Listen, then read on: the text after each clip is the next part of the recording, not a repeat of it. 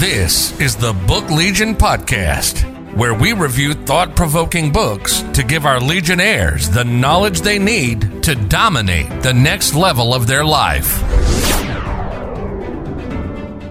Hey everybody, thanks so much for joining me on the Book Legion this week. This is your host, Tyzer Evans. I'll be hosting this week. This week, I'm going to be covering a book called As Many Reps as Possible by Jason Khalipa. So for those of you who aren't familiar with who Jason Khalipa is, he's best probably well known for CrossFit Games. So he was the first he was the first world champion of the CrossFit Games back in 2008. He's appeared 8 times in the CrossFit Games. He has a great podcast called Effort Over Everything. He's also the founder of NorCal Fit, which is a global CrossFit franchise. So he wrote this book based on this CrossFit mentality, AMRAP, which is as many reps as possible. So I'm going to talk to you guys about my three favorite takeaways today in the book. It's a relatively short book that Jason put out a couple years back, about 120 pages. But I love that he took this type of mentality that you see in physical fitness and applied it to all areas of life. So I thought it was really interesting is developing this mentality for everything that he does. So I'm going to cover my 3 favorite takeaways, so let's jump into it. So the first part comes in chapter 1, where he starts to talk about the different types of tools that will set you free. And he has 5 of them. And they are know your why, focus on what you can control, work hard, be able to shift gears, and reevaluate.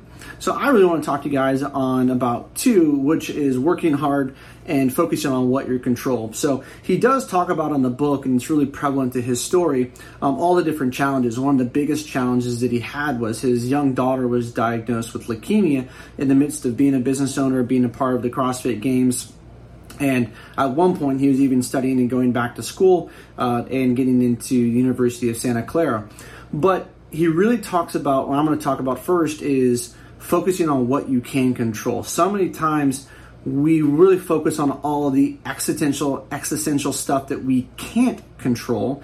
And then so we start to feel helpless and get in a state of despair. And so we never start, or we give up because we focus on all these external things that we can't control.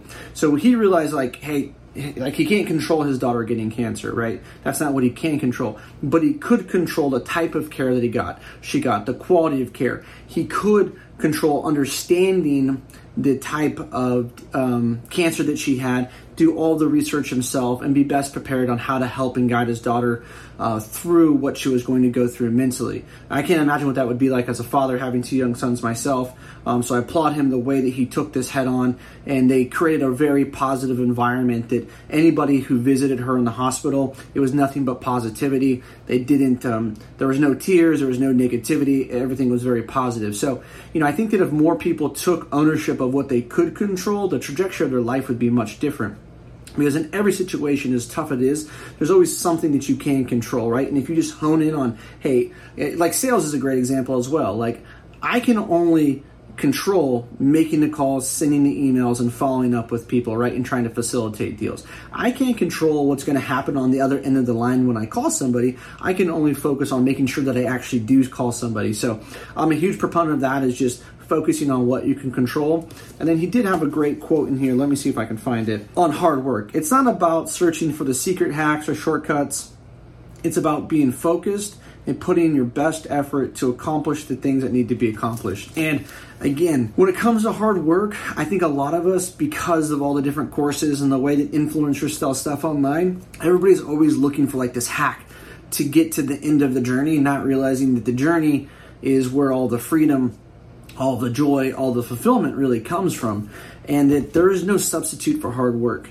There is really no shortcut in life, and he puts that in. I think that he learned this, but becoming a physical specimen that he is, by becoming a world champion at the CrossFit Games. Like, you don't get to become a world champion at anything without a tremendous amount of hard work. And unfortunately, in a world of instant gratification, I've talked about this in other books as well, people shortchange their hard work and want to see results in 3 months or 6 months. Oftentimes, again, going back to sales, when I've hired new sales reps or even my own mentality, I tell them, hey, you're going to have to grind, you're going to face rejection, you're going to be frustrated for 12, 18 months, might even be 2 years before you actually see the results you want.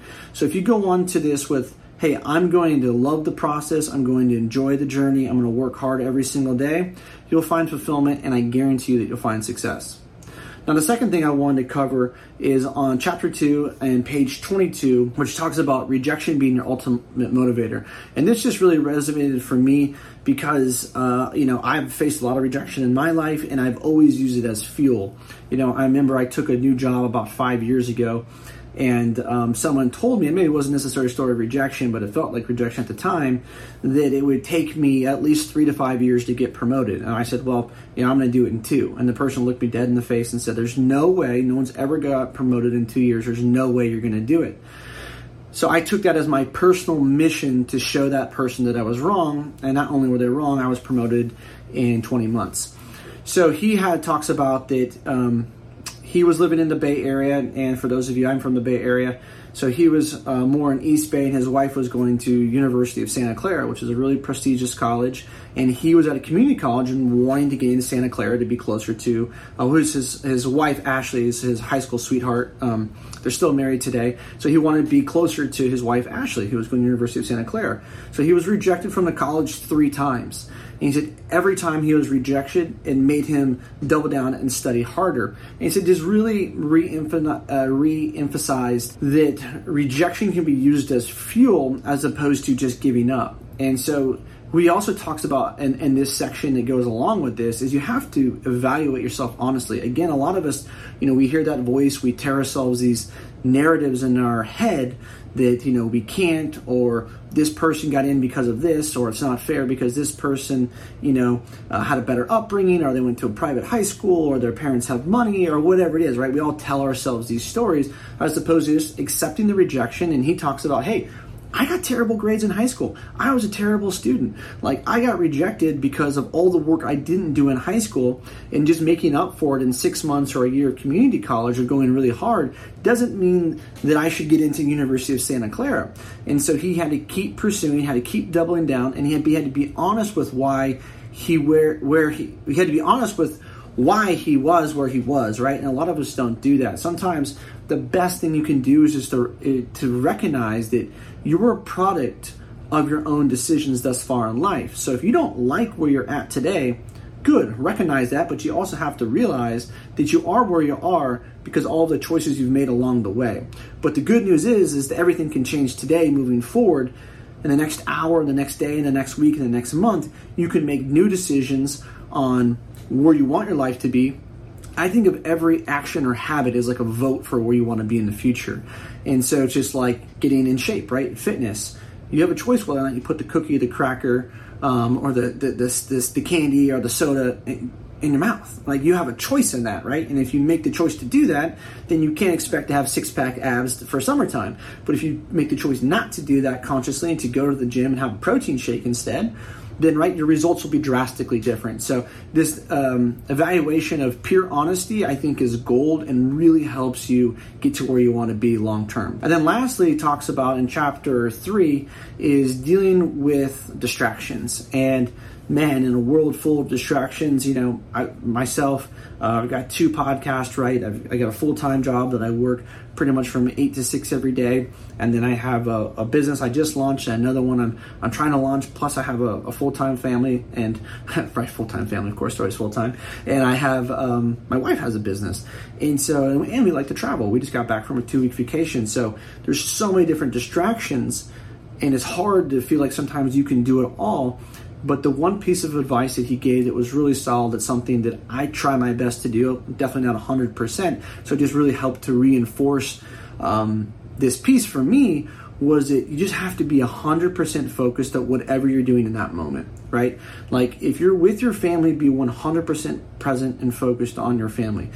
Your job will still be there. Your work will still be there. My podcast will still be there. All that will still be there when I'm done with my family. So there's no point in thinking, obsessing about things I need to do when I'm not doing them, as opposed to just being fully engaged. Now, when you're at the gym, be 100% focused on training.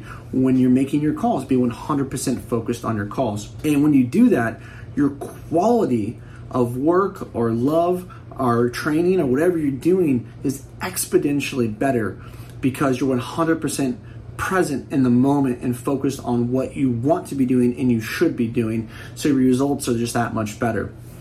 So overall, the book was really great. I think the book is $10, $12, $15, some in that neighborhood. I'll put a link in the show notes if you're watching this on YouTube or you're listening to it on the podcast. So check it out.